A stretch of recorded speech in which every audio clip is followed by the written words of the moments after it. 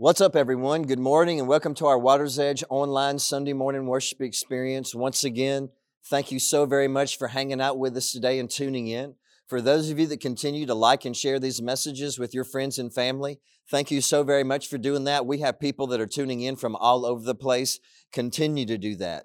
Also, for those of you that continue to give online, thank you so much for your generosity. That allows us to help more people, love more people, feed more people, and serve more people in our community and show people the hands and feet of Jesus. In fact, our next food pantry will be Thursday, December the 1st. We have a couple of food drives coming in this month in November, and we didn't want to waste those food drives. And so our next food pantry will be Thursday, December the 1st. Spread the word. And if you would like to volunteer, we would love to have you. Also, we have a women's prayer group that's starting, a Bible study prayer group that's starting. It's going to be starting on Monday nights at 6 o'clock, and the first night will be November the 14th at 6 p.m. on Monday night. So if you're interested in that, that'll be Monday the 14th at 6 p.m. at the Water's Edge. We would love to see you there and hang out with you. Now, today we continue with our current series, and let me just introduce it to you in this way. Sometimes we can understand each other, and sometimes you and I can misunderstand each other, and they can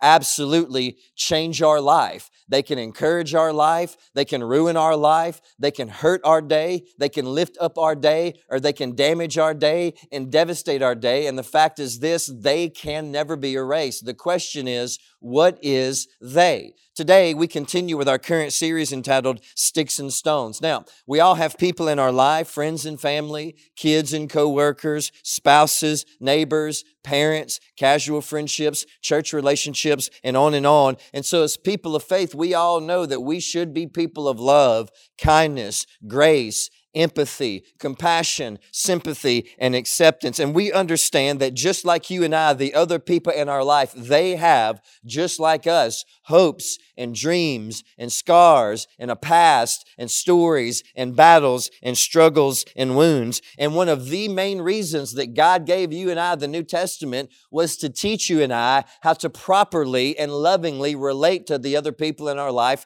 to all people in our life, because we all want to represent Jesus Christ to the people in our life, and He's the God of love. And so this series is about how you and I relate to the other people in our life and love the other people in our life, and how we make the other people feel, especially on the inside, about themselves. Now, the words that you and I speak to each other can get us into a lot of trouble, and it can cause a lot of damage. And so this series is basically about you and I learning how to keep our big mouths in check, and sometimes how to keep our big mouths shut. Now, have you ever said something to someone and very quickly, right afterwards, you wish that you could just take it back? You wish that you could just erase it. I think that we all have, but I seem to be above average when it comes to this. I remember when I was going to college, I was working at a Conoco at a convenience store. And one day I was working with another worker there, and there was this lady who was walking into the store, and we were both looking out the window at her. And I turned to my coworker and I said, "Man, I can't stand this lady. She's always giving me a hard time.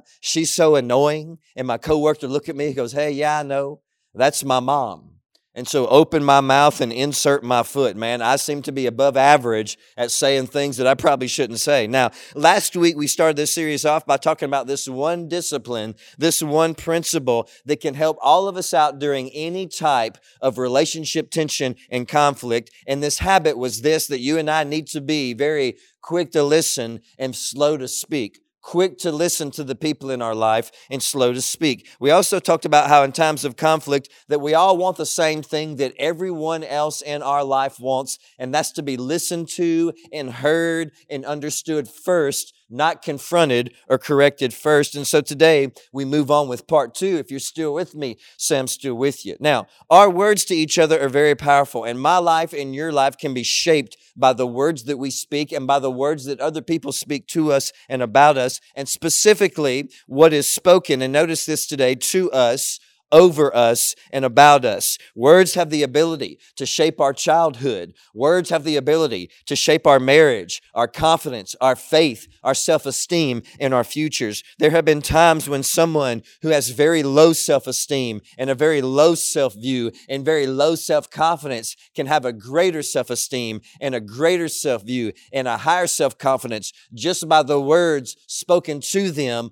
over them and about them by someone else. And then I have seen people who have a high self-esteem and a high self-confidence just get it crushed and ripped apart and torn apart by the words that other people spoke to them and over them and about them. Our words are powerful and our words are very, very heavy. And this is what I mean. And so notice this today. If you're still with me, say I'm still with you. Words are not equally weighted. For instance, you and I we very seldom remember the very encouraging things that other people speak to us, but we remember all the time, and we have a very hard time forgetting the very negative and hurtful things that people say to us. You and I have to be careful because all of our words weigh different. Our words land differently. Our words are weighted differently, and so we all need to be very quick to listen and slow to speak. Now, James was the half-brother of Jesus, and he was a very major leader in the early Christian church. And James writes a letter to the first century Christians about the power of our words and how to properly love and show the love of God to other people and how to properly relate to the other people in our life. In fact, the greatest regret that most relationships could have in this life could have all been avoided if we would just have practiced this, being quick to listen and slow to speak. And also, if we would apply this to our life right now, we would avoid so many future relationship hurts, heartbreaks, and regrets. And so we pick up today in James chapter 3, and there really is some very extraordinary relationship insight in these verses. And so if you're still with me, say I'm still with you. James chapter 3, verse 2. Indeed, we all make many mistakes. For if we control our tongues, we would be perfect and could also control ourselves in every other way. Now, this verse, this is what James is trying to get us to understand, that if you and I can gain control of our words, if we can gain control of what we say, which means in reality, we gain control of our impulses.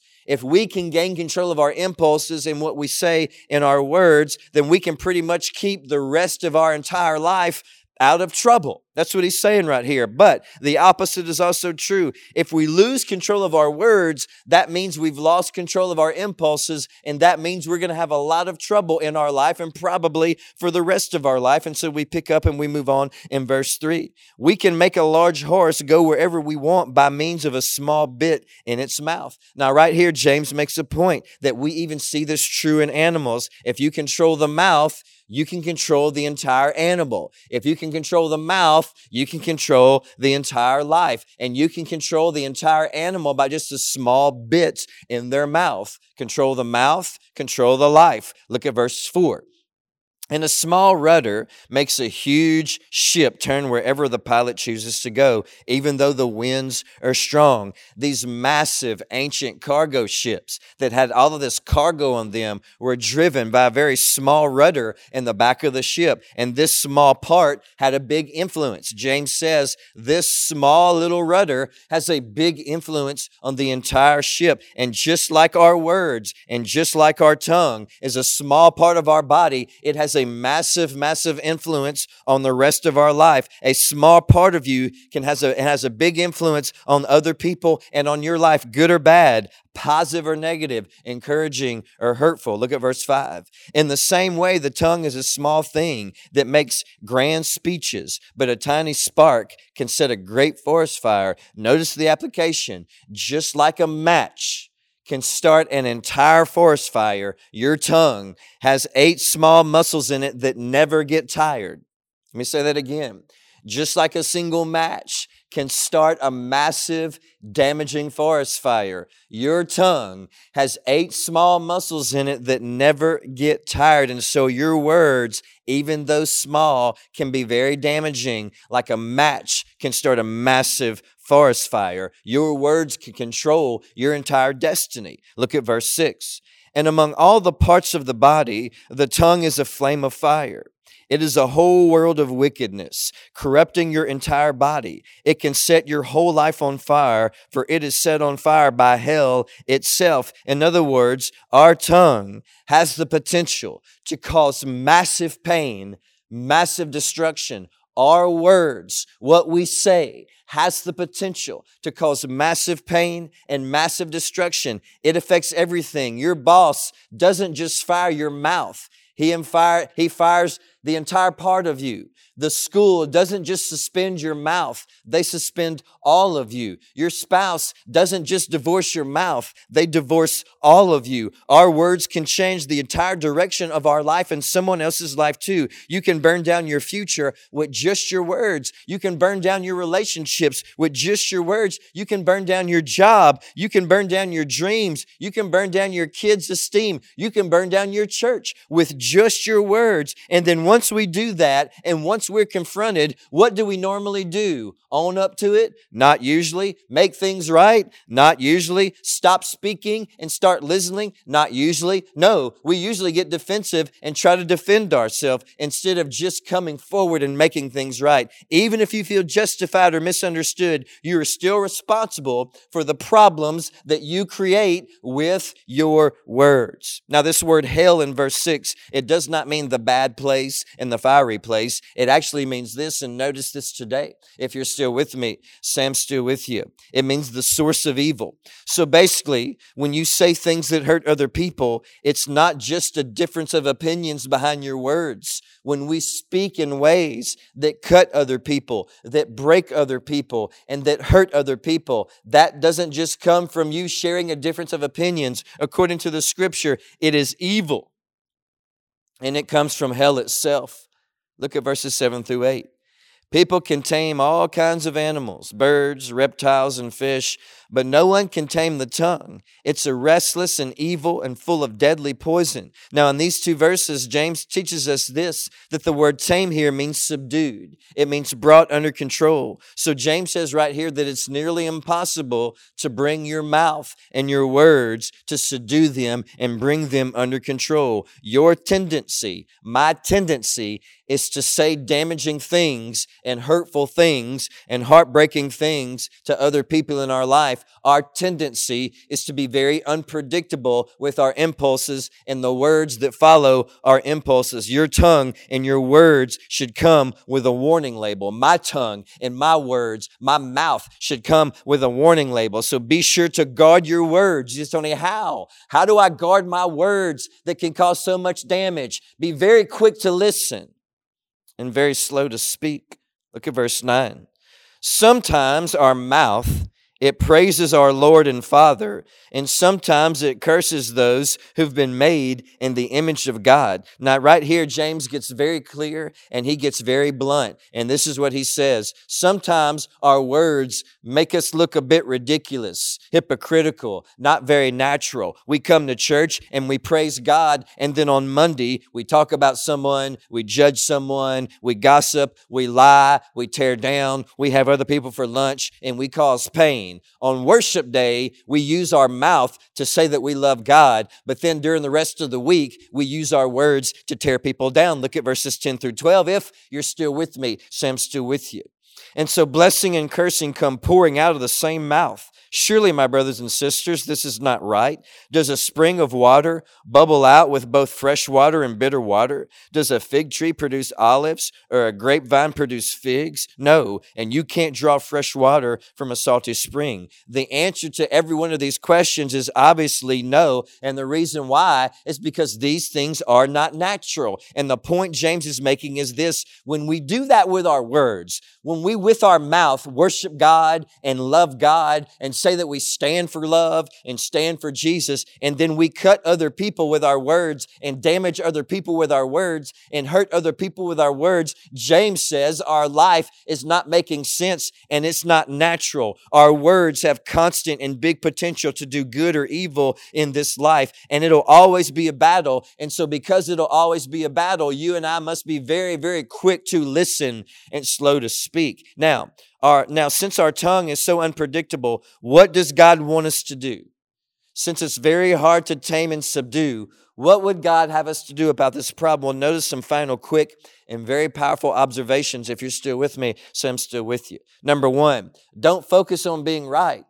Focus on making things right. During times of conflict with other people, the example of Jesus was to reconcile. And this is what it means to reconcile. It means to make things right. It means to fix a broken relationship. Listen, you don't need to always win. You don't need to always be right. You don't need to always prove your point. If you're that way, you're always going to hurt people. God doesn't call us to prove our points and prove how right we are. God calls us to make things right with other people. That's why Jesus said in the Sermon on the Mount, blessed are the peacemakers, for they are going to be called the children of God. Number 2, if you're still with me, say I'm still with you. Recognize that your words are powerful. Like a small flame can start a big, massive forest fire, and like a small bit can control the entire horse. Your words can either change someone's life for the positive or destroy someone's life for the negative. And so be very quick to listen, quick to understand, and very, very slow to speak. We can't just throw our words out there like some match, or it could start a forest fire. Number 3, constantly surrender your urge to speak out to God. And this is what James means when he says, be quick to listen and slow to speak. You don't always need to give into that need. You don't always have to give into that feeling of speaking your mind, of correcting people, of telling people what you think they need to hear. You don't always have to give into that. And so surrender that need to always speak your mind. Surrender that to God. And then the last thing is this, number 4, if you're still with me, say I'm still with you. Don't excuse, but own the fires that you start with your words. Our words have consequences. And if your words have started fires and broken hearts, don't try to defend it. You can't. Just own it and work on it, not by proving how right you are, but by making things right by other people. And may the words that we speak go out into this world like a beautiful song, the type of song that inspires people instead of tears people down, and the type of song that makes people curious about the love of God. Thank you so very much for hanging out with us today. Thank you so very much for tuning in. We absolutely love you, and we cannot wait to see you back next week. Have a wonderful week.